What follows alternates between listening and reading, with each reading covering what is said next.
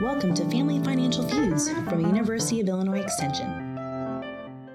Welcome to Family Financial Feuds. I'm Kathy Sweedler with University of Illinois Extension. And today we're going to focus on kind of thinking about, in a broad way, self-employment, or do you have a second gig or job? And what does that really mean when you do the deep dive into getting started or applying it? And we're really lucky today to have Jenna Smith from Extension, who's done a lot of work with Illinois cottage food law. And we're going to use that as our example of how this all might work if you were thinking about that. And so, Jenna, go ahead and give us a little bit better introduction to yourself, please.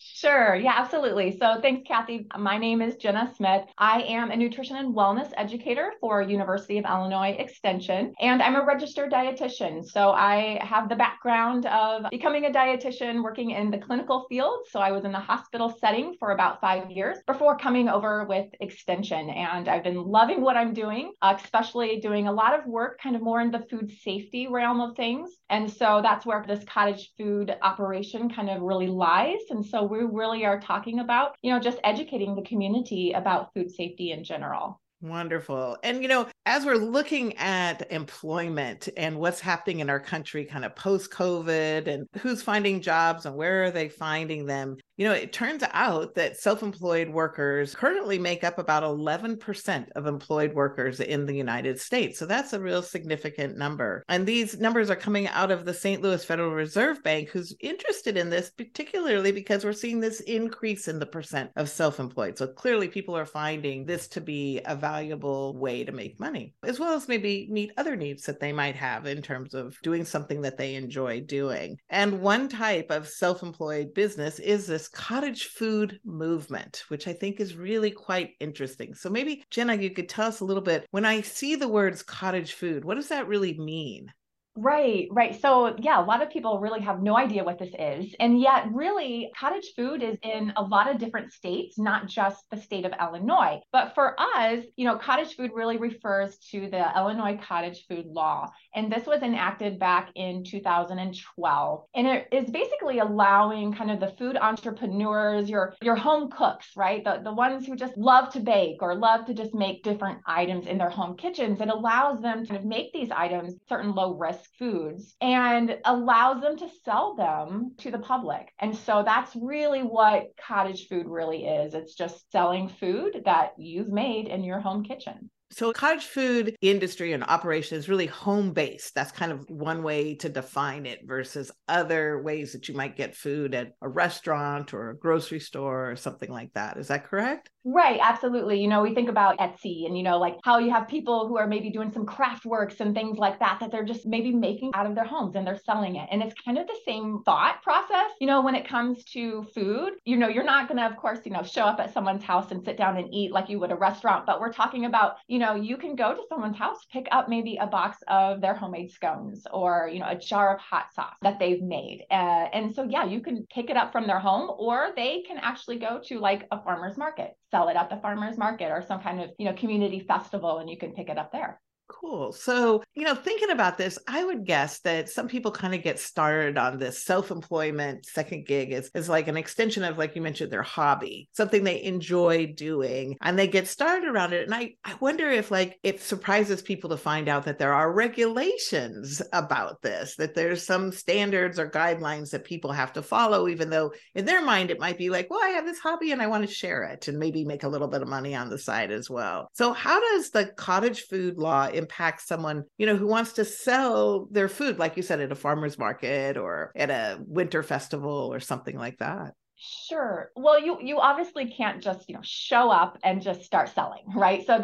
there's planning involved, and there's a few steps that, you're going to have to take before you really start to sell those products. And so the law actually requires for you to, first of all, make sure that you have the proper training. And that's where, again, as I talk about food safety is going to be really important because you are making these products in your home kitchen. There's no one around you that's like, hovering over you saying, saying, wash your hands, right? So food safety is going to be really important. So the law requires, first of all, you have to complete your certified food protection manager's course and exam. I teach that course, as do a lot of my colleagues in extension. So certainly you can try to, call your local extension office, see what kind of courses are offered near you. But if it's not an extension person that offers it, generally health departments or community colleges, they'll have this course available. So get that done ahead of time before you're ever, of course, even thinking about like selling, because that's something you're going to have. And then you're going to need to register with the local health department. And so they will have a registration form for you to fill out. And you're going to need to think about ahead of time, what are all the products that you are going to make and sell? Because you'll need to list all of those. There are certain products that you may not be able to sell. So, familiarize yourself with the law, make sure you know what you're going to sell. And if you are wanting to sell some products with maybe just a little bit higher risk in terms of food safety, there are some extra provisions in the law that you have to take. And so it'll say, if you're wanting to sell, for example, some home canned salsa, and you're not using a specific USDA or cooperative extension recipe, then you're going to actually need to submit that recipe to a commercial lab to test that that product has been adequately acidified and therefore safe. So there's things like that you'll have to think about ahead of time, depending upon what you're going to sell, just to make sure that it's going to be safe. As somebody who buys food at stands whenever I can, because I love food, it's like fun to try something different. And I don't think I've really given it enough thought about the safety behind it. Now, I do kind of aim for things that I think might be lower risk possibly, but still, it seems like while it might make it harder for somebody to get started, and of course it's, if you're starting out, you might feel like, oh, now I got to take a class. From a consumer point of view, this is pretty good for us, right? Yeah, absolutely. I mean, when we buy products, like you said, you don't really think about anything in terms of like how it's made or maybe, where it's made even, right? Like you just assume that it's safe. And that's the way it should be. It should be safe. What you buy should be a safe product. And from the consumer point of view, it's just this assumption that you're buying safe food. And so it's going to be very important, of course, for the producer, for the cottage food operator, to make sure that they are knowledgeable enough to sell safe food. And so that's really, really important, because obviously the onus is on them, right? Like to make sure that what they're selling is going to be safe. And I think they have a lot to lose if they make someone sick, right. Not just a financial side, but just losing the reputation. Right. And so it's really important for the producer to make sure that, they are taking all these proper steps to make sure that they are selling safe food. I know that when I teach to the Money Mentors volunteers or to others, or even in my own life, I realized that the way I grew up handling money might have made sense to me. I might have grown up thinking, well, that's the way you do it, right? And that's the way it'll work for everybody. But over time, I've realized there's more than what happened in my household. Like, it's good that I've had courses, that I've learned things that makes it easier for me to manage my money and to do it in an effective way, especially when the economy is not good or something. I'm wondering, like, for people, when you teach with them and things, do they kind of come in with the attitude like, well, this is the way I've always done it and it's worked and nobody's got sick, as far as I know. And, is there more to learn, really? Does that come up for you? Oh, I'm laughing because yes, like I'm thinking about all of these kind of questions that have come to my way that is like, well, I've always canned this way and I've never put it in a boiling water bath canner. What do you mean I have to process it in a boiling water bath canner? No one has ever gotten sick. This is how my grandmother has done it. This exactly. is how my great grandmother has done it, right? Like, so yeah, absolutely. We hear that a lot. And, I get it. You kind of just think that this is the way that it's done because that's the way that you were taught. And I get that. But, the same thing and kind of what I try to tell people too is that, we have learned so much, the science of things, right? We have learned so much over the years since your grandmother has canned, for instance. And so that's important, as we learn more, we understand more. We know now some of the things that were riskier and maybe, just maybe you didn't get sick, but there is that risk. And do you really want to take that risk? That's the main thing. And especially when we do talk about canning, where we're you're canning some really, risky items, certainly your vegetables and things like that, where that can just not only make people sick, you can kill someone with that. And that's dangerous, obviously. And so we want to make sure, of course, that we're really teaching those that even though they have canned for years and they would consider themselves expert canners, we need to, of course, make sure that they understand that, well, here's the research, right? Here's the science, here's the safety side of things. And this is really what you need to follow, because you're not just now serving this to your family, you're serving this, to the whole public. Right. And that's, really important, of course, to make sure that they understand that. Yeah, I think that's one of those things that, when we've done something in our daily life and then you try to move it into a business mode, you really do have to sort of step back and think, is this the most evidence-based, research-based way to do it? Is this going to follow regulations? Is it following science? And yet still keep that creative process, keep the piece in there that you wanted to have in there as well. It's even the simple thing of, whoops, I dropped a piece of bread on the floor and now I'm going to pick it up and use it.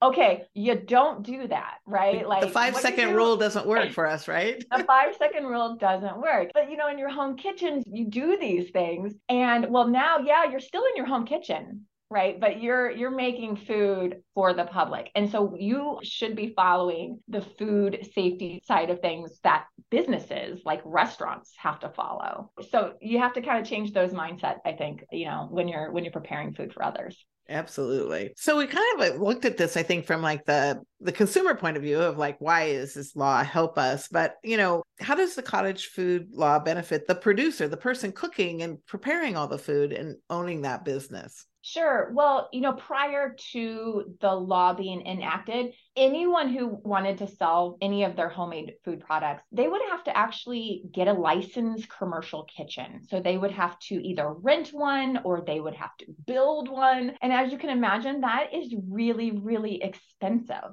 So, the cottage food law was really created with this intent of, supporting this kind of growth of small businesses. And this allows them to make their products actually in their home kitchens. And so, I think when we think about the cottage food producer and we think about, you're probably not going to just all of a sudden put in a ton of money and want to just go big all of a sudden, right? You're going to kind of want to test out the product first, see if it's something that people want and people like, right? And so I think this law really provides food entrepreneurs with this kind of opportunity to start small, to test their products and, to grow kind of their solid customer base before really deciding whether or not they want to scale up and then build a commercial kitchen or rent a commercial kitchen and put their products kind of on the shelves of retail stores. Because right now with cottage food, you can't sell to a third-party business. You can't put it on the shelves of the grocery stores. Cottage food sells it directly to the consumer. And so if you want to sell it in a grocery store, then you're going to have to get to a commercial kitchen. It's not cottage food any longer. But again, that's big, right? So start small. This is what this law allows you to do and kind of build up.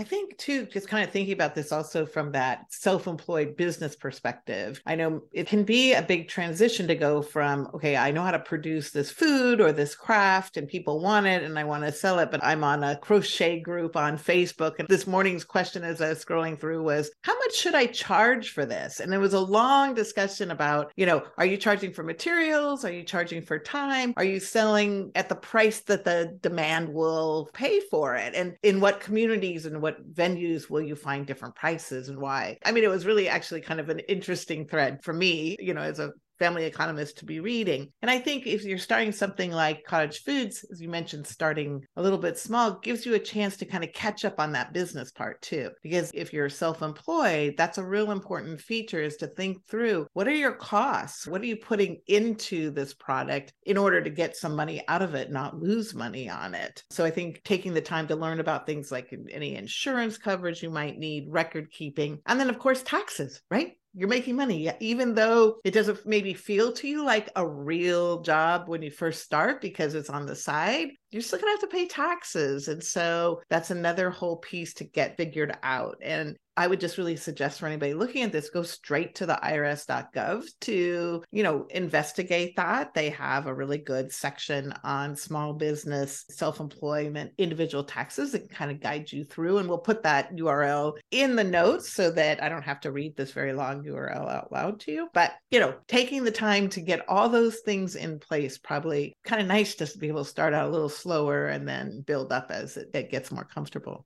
Absolutely. Yeah. I'm glad you mentioned that because all of that is really out of my wheelhouse and that is you. And so I'm really glad that you mentioned that because I do think that there's a lot of questions that come into just the business side of things that really need to be kind of worked out. There is, and as you mentioned, Facebook, for those of you who are looking to maybe start a cottage food business, there's a cottage food Facebook group in Illinois. So Illinois Cottage Food Facebook group. And I'm a part of this and I look at their feeds and most all of the questions I feel like are really the business side of things. You know, like, hey, you know, what kind of insurance coverage do I need to have? And, you know, taxes and all these questions. So, you know, a lot of people do have those questions and really it's good to kind of reach out to others too and kind of see, you know, what are others doing? Yeah, excellent point. So, you know, I was kind of also thinking about this when we started talking about doing cottage food and thinking, does this tie into the like sort of local foods economy that I see been happening for a few years, obviously, but seems to be growing, not going away, contrary to what I remember some people saying a few years ago. So,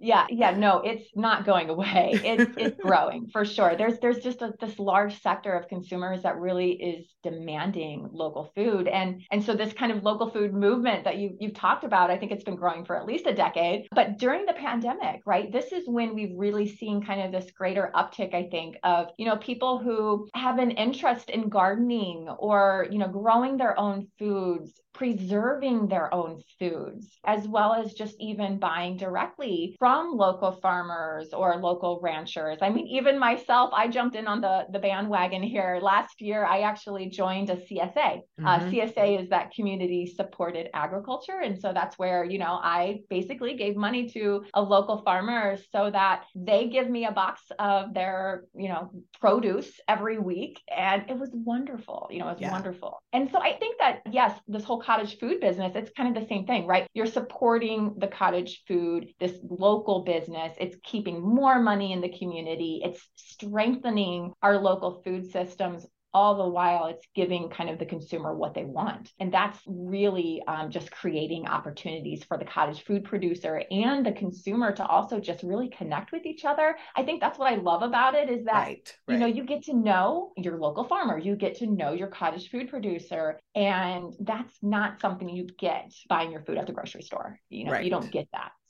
So true. And then you also save on all those transportation costs because we're not shipping food halfway across the world or the country. And I also have a CSA just because I love to have local foods myself. And you get to learn what grows here, which, you know, sometimes if I go back to California to visit family, I'm like, oh, well, we don't get that in our CSA box. But it is, I think, kind of fun to get to try new vegetables that maybe I didn't grow up with or things that have just evolved over time. Absolutely. It is fun because, you know, it's one of those things I probably wouldn't have bought that otherwise. Right. And so, yeah, it forced me to try it and to think about how can I use it. And that's just an awesome thing. So, yeah, so many good benefits. Right. So I think this cottage food is clearly going to be, you know, wrapping up in that, I would guess, in that whole movement. And so having this kind of information available through Illinois Extension is just such a great service. So just to kind of keep going on this thought a little bit more, I'm still thinking about buying food from other people. And, you know, my awareness has gone up thinking about the safety piece. So, you know, if I see a table at a farmer's market, is there something I should check for that would tell me that, or maybe not at a farmer's market, which tends to be kind of more organized perhaps, but someplace else where I see a food table, is there something I could check for as a consumer that would let me know that they're following the cottage food law or they're aware of it? Yeah, absolutely.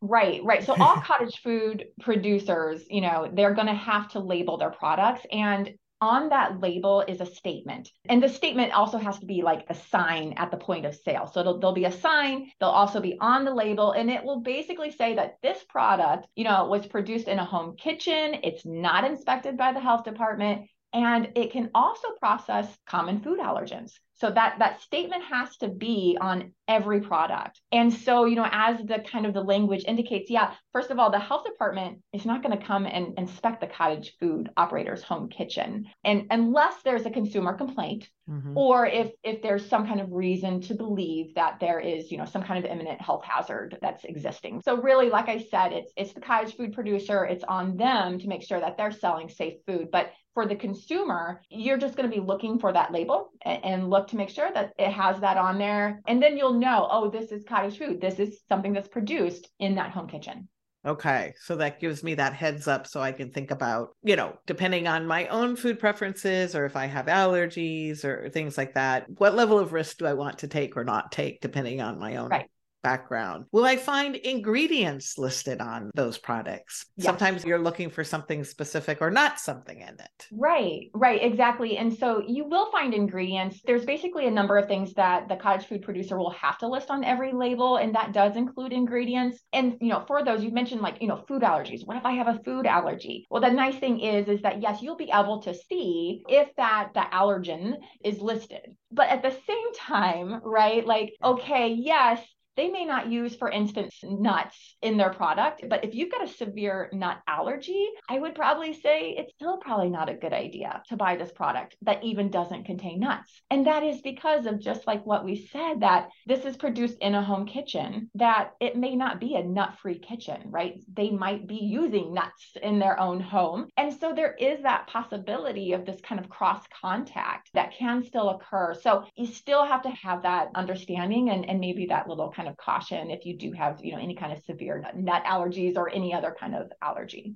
And that makes sense. I mean, I know people that have had allergies and they're very careful, like at a buffet or anything else like that, where there could be transfer that wouldn't be obvious and not intentional even, but just could happen depending on that. Well, this has been really great, Jenna, because I feel like I've learned so much about the cottage food industry and just thinking about how this all plays out in our local economy. I think I'm going to be much more aware as I'm going around even my own community. And I know you've been working in this area for a while. So how did you get involved and what other projects related to this have you been working on? Yeah. So this has been a lot of fun, certainly as I've been involved with cottage food since it really kind of started out back in 2012. We really just took this law and said, wow, this is something that we need to get involved with because obviously there's some food safety concerns. People are producing this in their home kitchens. So some colleagues and I, we worked on, putting together some face-to-face programs. And then we said, you know what, we need a website. Let's get this information out there. So we developed a website,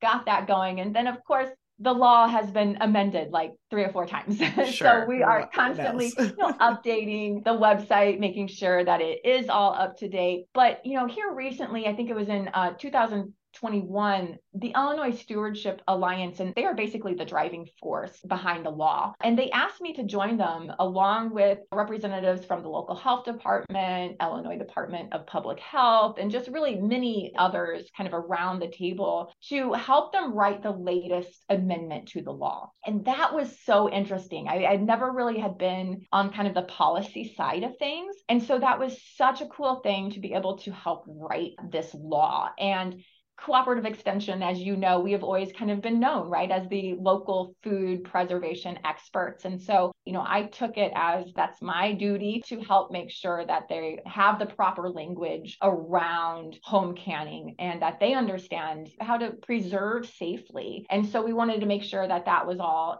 incorporated into the law. So that was really, really interesting. A lot of cool work that was done there. And we really kind of took that and kind of also built into a couple of different subgroups where I worked on making sure that there was a food safety plan for producers to submit if they are selling some of those acidified or fermented foods, which are higher risk. I helped to develop this plan that they have to submit to make sure that it's safe. I also worked on kind of like a home certification checklist that they have to go through and say, okay, yeah, this is safe. I'm doing this, I'm doing that, So that was also a lot of work as well. And then here recently, we just kind of wrapped up our cottage food operator online course. And so now you can actually take this course that we developed. It's all online. It's self-paced. And it really helps you kind of understand just the law, because the law is murky. Most laws are murky. Sure. It's not fun it's to hard read to a law. interpret. Yeah. Hard to interpret. And so we've kind of interpreted it for you. And so you can take this course, learn more about the law, as well as just learn about the food safety practices that you also need to know. So we finished that, and it is out there and ready for you to take. So we're really excited to have that available. That is so exciting. I love it when we have an extension project that sort of wraps around, right? Like you get to do some policy part, you get to do some direct education, and then you also get to like take it further and, develop something people can use outside our direct communities, but still in Illinois. And that's where I feel like extension really has a unique place to allow for us to do that and to provide that service to our communities. So I love my job. I love my job because of that. You get to do all of these cool things. And so, yeah, it's great. Yeah. So that's really fabulous. And it's wonderful to have your expertise going into this. So I know that it makes a big difference. Yeah, I'm so excited for cottage food. I'm excited for people to learn about it, because I don't think that a lot of people do know about it, yet they probably have seen it, right? Like you may have seen it, but you didn't really kind of register that, oh, this is cottage food. This is being prepared in a home kitchen. And oh, maybe this is something I can do, right? Right. So I think it's just so awesome to talk about it. And I'm so glad that you invited me on this podcast, Kathy, because it's just wonderful to get this information out there so that people know a little bit more about it. And like you said, as a consumer, and you're kind of going around in your farmer's market, you're going to have like this knowledge now that like, oh yeah, I'm going to walk around and look for those signs. Absolutely. They should be out there. And I think also just one of the roles that we have as consumer economists is to help people think about ways to supplement income, to have more dollars to spend. And, sometimes we end up getting focused on that, cutting back on spending. But personally, I think increasing your income is a really powerful piece of balancing that equation. And so taking a look at things like self-employment or, different ways that you can do that, I think is really important. At the same time, reminding people that there are regulations and practices that we have to learn about before we get too far into anything to make sure it's going to be a good fit for ourselves. So, well, thank you so much, Jenna, for coming on. And we'll put some notes in when we post the podcast so that you can find the Cottage Food website. But if you want to find it right away, probably just Google University of Illinois Cottage Foods, and it should pop right up for you. And that'll find all those great resources that Jenna was talking about. So have a great day. Thanks for listening to Family Financial Feuds. If you'd like to learn more about the educators, Extension in Illinois, or just personal finance in general, you can check us out on the web at www.retirewell.illinois.edu.